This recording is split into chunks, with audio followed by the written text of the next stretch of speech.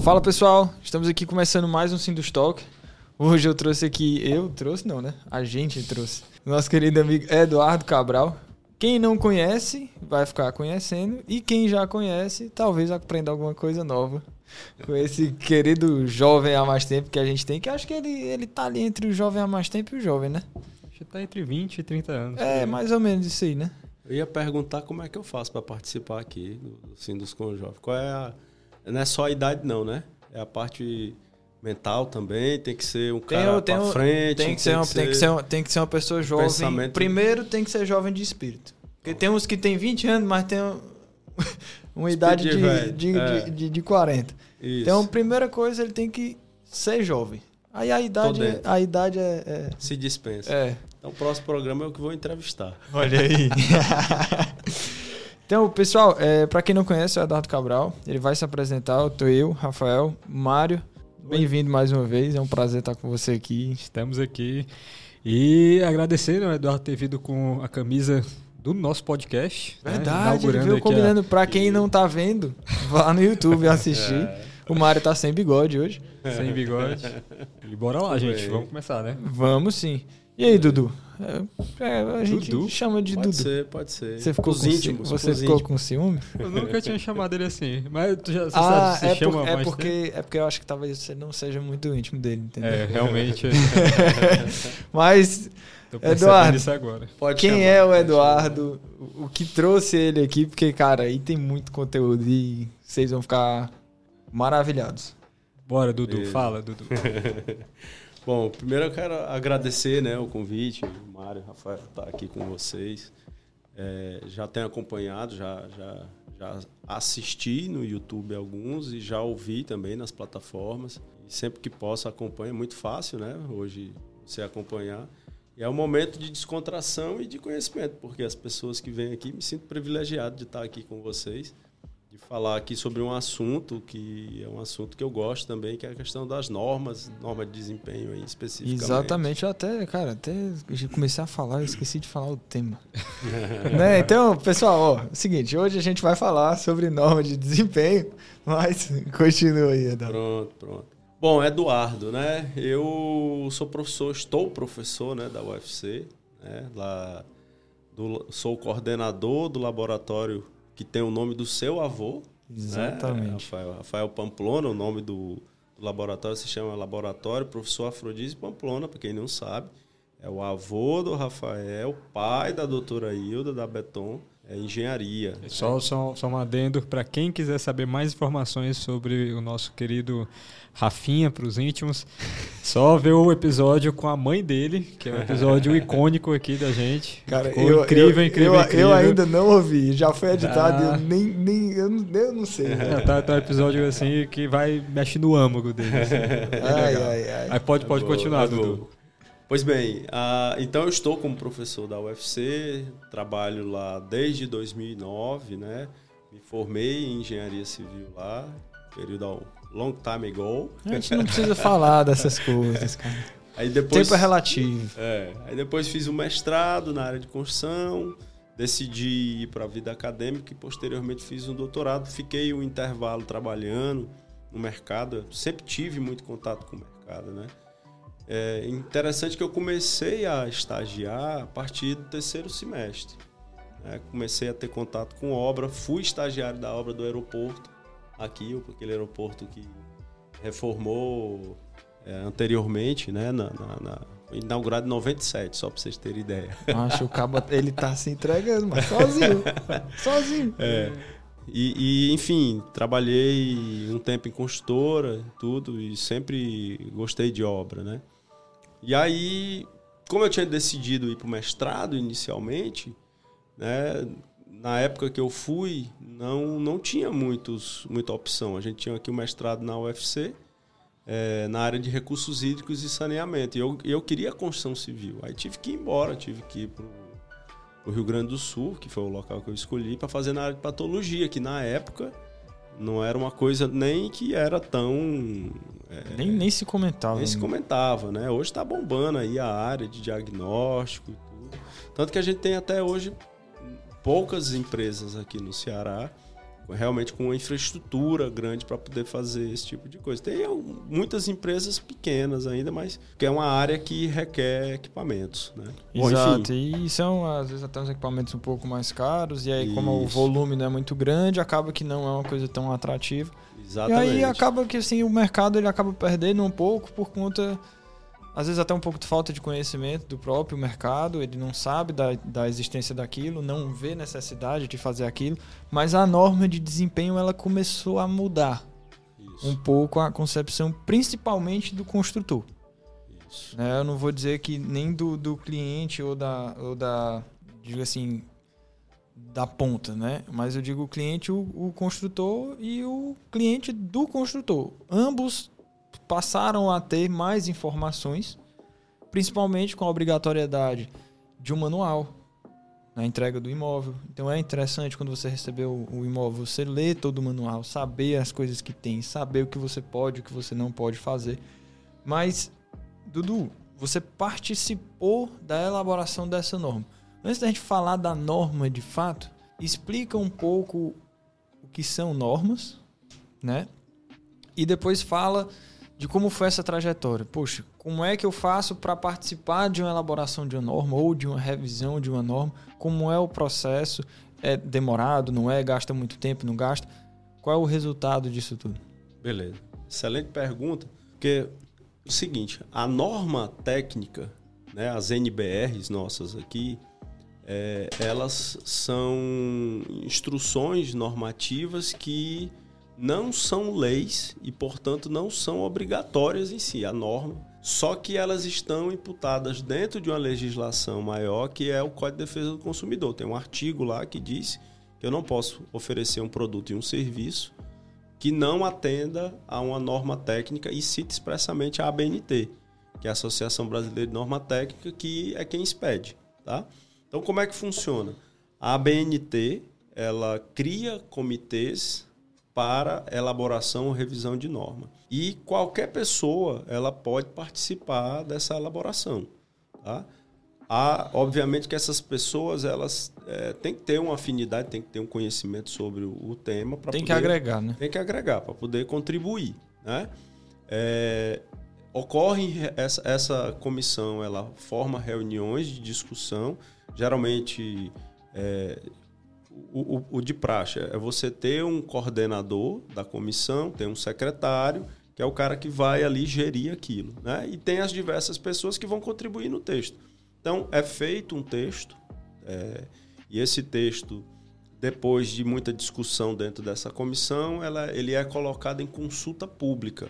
Então, se as pessoas entrarem, por exemplo, no site da ABNT, hoje, bnt.org.br, você vai ter lá normas em consulta. E aí você pode olhar qual é o teor daquela norma e você pode sugerir modificações, correções, agregar coisas desse tipo. E pessoal, é interessante quando você contribui. Né?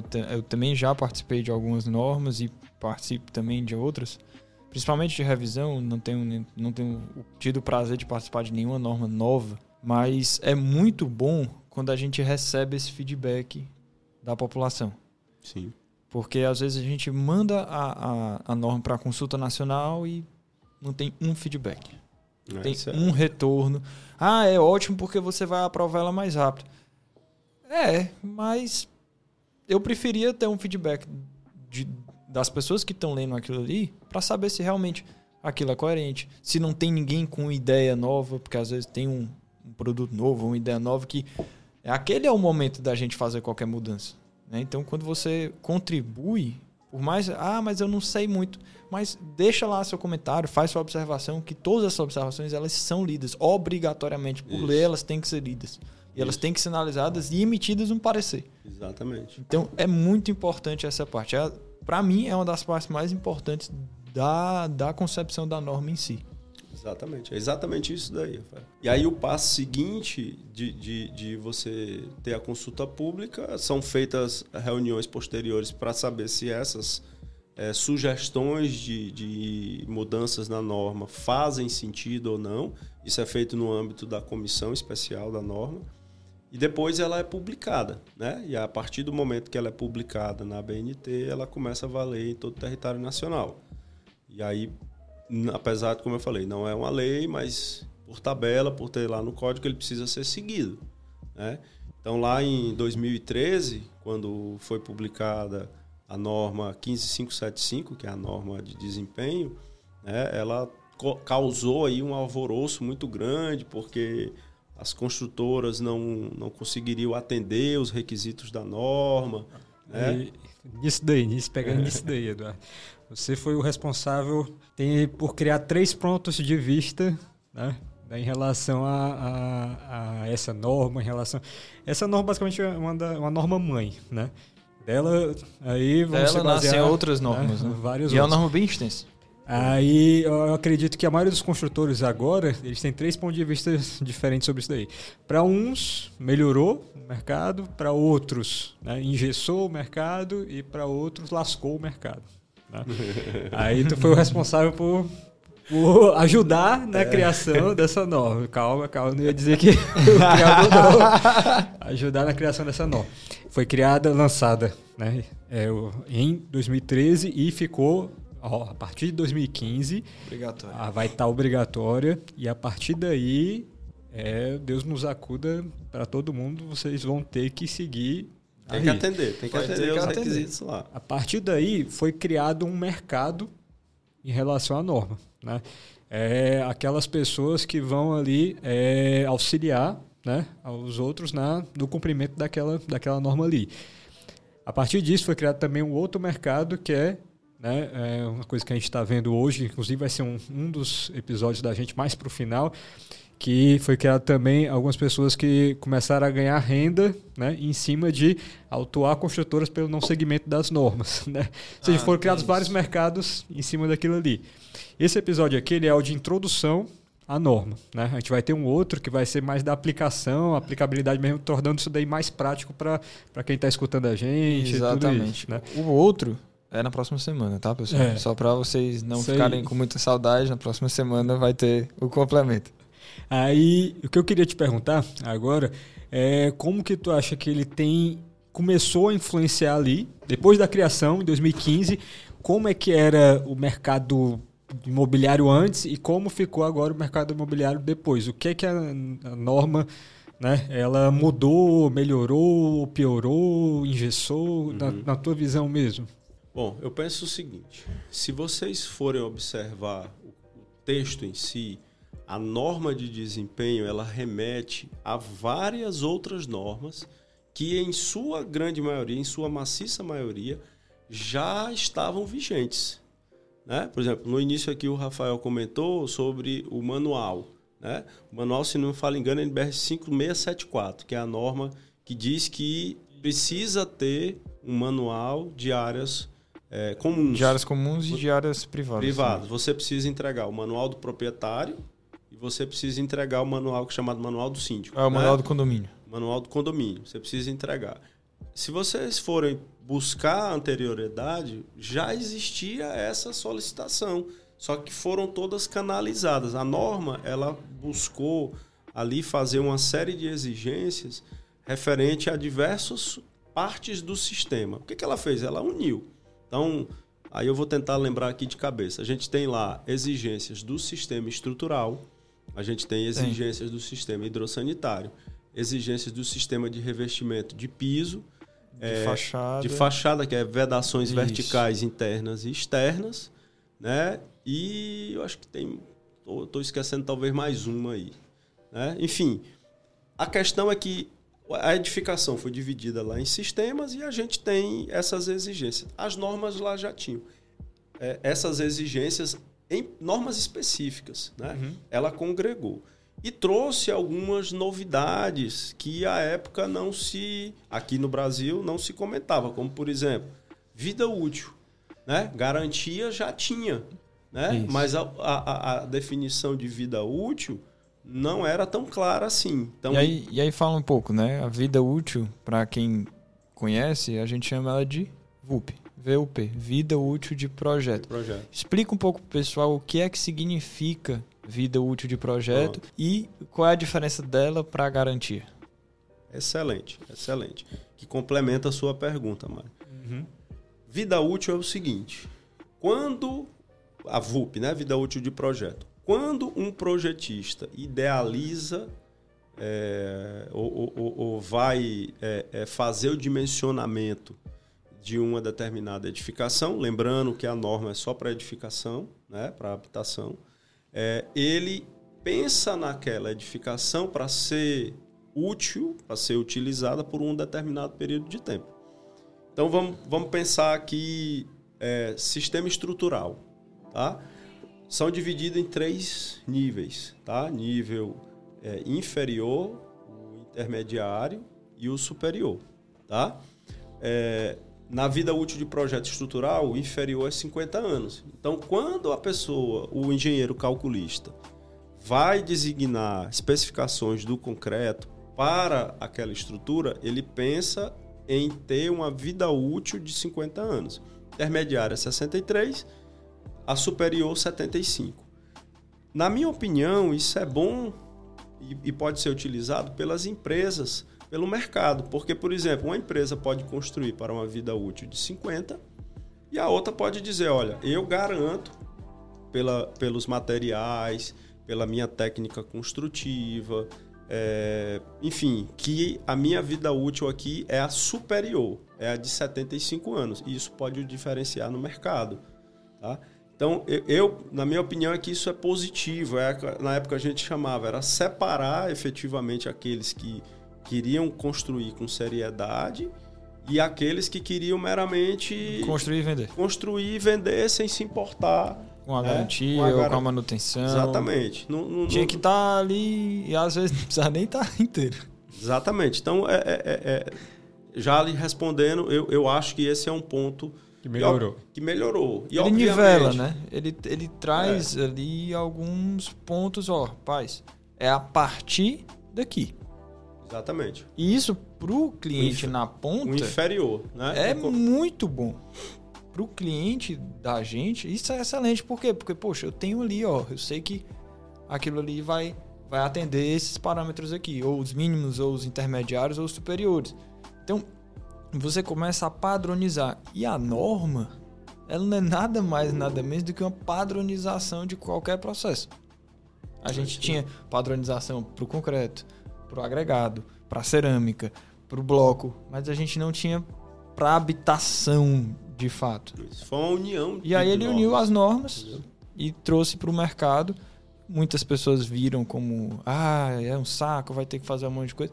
Mas são verificações que mais cedo ou mais tarde teriam que ser feitas. E traz uma segurança maior para o seu cliente. Você vai assim, poxa, cara, eu tô te entregando um imóvel. Fora a garantia dele, ele tem essas vantagens, ele tem esses parâmetros mínimos, ele vai trazer a questão do conforto acústico, a questão do conforto térmico. Exatamente. Isso tudo, ele vai, talvez, além do que a gente pode imaginar. Porque você está num ambiente que é acusticamente bem feito, poxa, o cara tem qualidade de vida melhor, ele tem qualidade de sono melhor, ele ganha outras coisas que às vezes a gente fica ali só pensando na construção e esquece desses benefícios que a longo prazo são excelentes. Então a gente tem que também, às vezes, pensar, poxa, eu sou o construtor, beleza, mas quem é o meu cliente? Para que é que eu faço isso? Se você atender, hoje o mercado ele não é mais botou, vendeu. Não. É o cliente que manda em você, abre aspas. Então, se você consegue atender o seu cliente da melhor forma, com certeza ele vai voltar, ele vai comprar outros imóveis, ele vai ser um cliente fiel. E separou aquele que queria efetivamente construir sem ter a responsabilidade. O aventureiro. O aventureiro, entendeu? Então, esse é o grande ponto positivo, na minha opinião. Né? Aquele cara que queria fazer a coisa direito, que competia com aquele que não queria... É desigual, cara. Hoje ele tem que fazer esse mínimo. Né? Então, aí, complementando lá a resposta, então, vida útil é um período de tempo que você, no caso a VUP de projeto, que você projeta já pensando naquele empreendimento durar aquele período. Então, toda vez que falar em VUP, é tempo. Né? Então, por exemplo, fachada. Né? A VUP lá mínima, salvo engano, são 20 anos. Né? Piso, acho que são 13.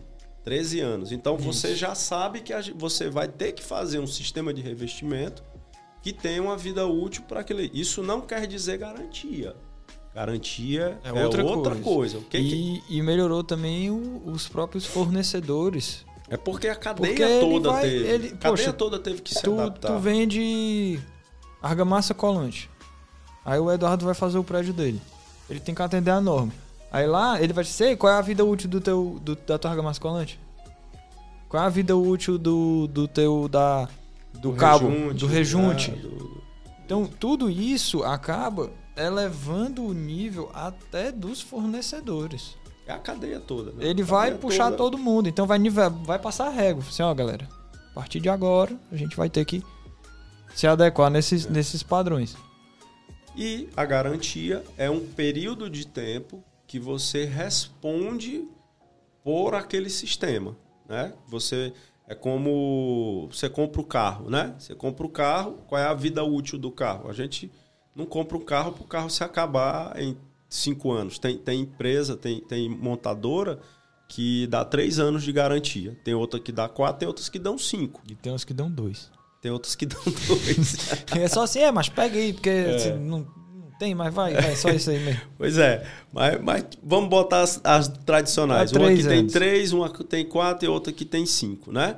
Às vezes essa garantia é o diferencial, né? O pessoal enxerga muito em dizer assim, mas eu vou ter que ficar fazendo as manutenções, que é uma outra coisa importante que a gente precisa. E que a norma ela fala que a vida útil de projeto ela depende das manutenções. Exatamente. Se você não fizer manutenção, é igual o carro. A indústria automobilística ela é a que faz esse exemplo muito bem para a gente, né? Eu acho que é um linguajar muito fácil do público entender, né? Se o cara tem um carro, comprou um carro 0 quilômetro e ele não fez as manutenções que diz, tem que trocar o óleo a cada 10 mil quilômetros ou a cada ano, o que vencer primeiro. Se der um problema no motor e você não trocou, você perdeu a garantia. Trazendo para o empreendimento, vou dar um exemplo muito simples aqui. Fachada. Né? Fachada. Quando você faz a fachada aderida com cerâmica, né? Tá lá no manual do síndico que diz que você precisa fazer lavagem, usualmente a cada 3 anos, e olhar os selantes. Né? Eu costumo muito comparar o selante com o óleo do carro. Né? Tem óleo de carro de 5 mil quilômetros, tem de 8 mil, tem de 10 mil, tem de 15 mil. Da mesma maneira que tem selante que vai se desgastar com 3 anos, com 5, com 8 anos. Depende do que o construtor escolheu, botou na tua fachada. Como ele aplicou. E colocou no manual dizendo que você tinha que trocar. Então, o síndico tem uma responsabilidade muito grande que ele precisa olhar lá o meu selante aqui, cara. Quando é que eu preciso trocar esse negócio? Quando é que eu preciso avaliar? Né? Então, tem que ficar. Então, só fechando, a garantia é um período de tempo que a empresa se responsabiliza por qualquer anormalidades que ocorram. Por exemplo, o selante, se ele rasgar com 1 ano, ela tem que ir lá e repor ou todo ou pedaço, que não confundir com vida útil. Não é que vai durar só 1 ano, né? Aquilo ali tem que durar, pela norma, pelo menos aí os 20 anos no período mínimo. Né? E, Eduardo, desse processo todo, da norma de desempenho, por exemplo, aqui no estado da gente, aqui no Ceará, tu acha que está funcionando, está rodando, as construtoras estão conseguindo levar isso de maneira efetiva para o cliente final, o processo todinho, né? Está conseguindo ser documentado até o cliente final e ele ter ciência daquilo que ele está comprando, dessa vida útil, que ele está comprando de uma construtora que está seguindo a norma de desempenho e não de um aventureiro, como a gente falou aqui. Acho que isso daí tá rolando? Eu acho que sim. O estado do Ceará foi um dos protagonistas na época da norma, lá em 2013. Né? O Sinduscon Ceará ele conseguiu visualizar a importância da norma para a cadeia por inteiro. E aí se formou um grupo aqui no estado do Ceará que participou ativamente. Eu fui um dos membros. Né? Existiram outros membros que participaram, que viajaram para São Paulo Você falou lá as reuniões eram lá na BNT. Hoje são online, viu, pessoal? Quem quiser participar em casa, você participa. Isso, naquela época não tinha. Não tinha. Era pré-pandemia. Tinha que pegar um avião daqui, ir para São Paulo, participava o dia de norma e depois voltava, e aqui a gente tinha que expor o Sinduscon. Então, enfim, foi um dos protagonistas. Então, eu acho que devido a essa atuação muito intensa, foi incorporado no construtor cearense. Então, eu acho que aqui faz um papel de casa muito bem feito, né? Eu tenho visto, os manuais são efetivamente feitos. Há uma preocupação em se ter um produto, de se colocar um produto de qualidade, de olhar se a cerâmica atende à norma de cerâmica, né? Se a argamassa está ok, em fazer o controle tecnológico do concreto, né? Eu acho que tem sim essa preocupação de se documentar, né? Tem outras normas, ISOs, NBRs, que também auxiliam nisso, né? Certificadoras, a gente tem um episódio muito interessante de ESG. E... ESG não, de... SGQ, com o SGQ, isso. É porque tem o ESG que tá todo mundo falando, eu acabei. Mas, que já está disponível na plataforma. E aí, pessoal, hoje a gente vai fazendo uma pequena pausa para na próxima semana a gente voltar com, de fato, as aplicações dessa norma. O que é que a gente viu de mudanças, o que é que mudou, como que a gente aplicou, quais são as dicas que o Eduardo tem para você que quer regularizar ou que quer melhorar a sua estrutura. E agradecer ao Eduardo, é um prazer ter você aqui conosco, compartilhar, aprender bastante com o que você tem de conhecimento. Que o pessoal, ele tem muito conhecimento aqui em pouco tempo, né? Então a gente tem pessoas que estão há muito mais tempo no mercado que talvez não saibam a quantidade que o Eduardo sabe. Isso também vem muito do mérito dele e o interesse dele em aprender para o mercado produtivo, né? A gente tem muitos acadêmicos que acabam se limitando à academia, e o Eduardo ele já tem também tem toda a questão da educação da gente, onde a academia e o mercado eles têm que andar em paralelo, e Novacom faz isso há mais de 20 anos, excelente. E, pessoal, muitíssimo obrigado quem nos escutou aqui até agora. Próxima terça-feira a gente tem outro episódio, Dudu. Suas considerações por hoje, que na próxima semana a gente volta mais. O Mário também vai estar aqui, vai estar todo mundo aqui de novo. Show. Bom, eu tô ansioso pela próxima semana. Obrigado aí. Obrigado pelo convite. É um prazer estar aqui com vocês, conversar sobre a norma, que é um tema que é extremamente relevante, né? E é gostoso da gente conversar. Obrigado pelo convite e até. Valeu, pessoal. Até a próxima.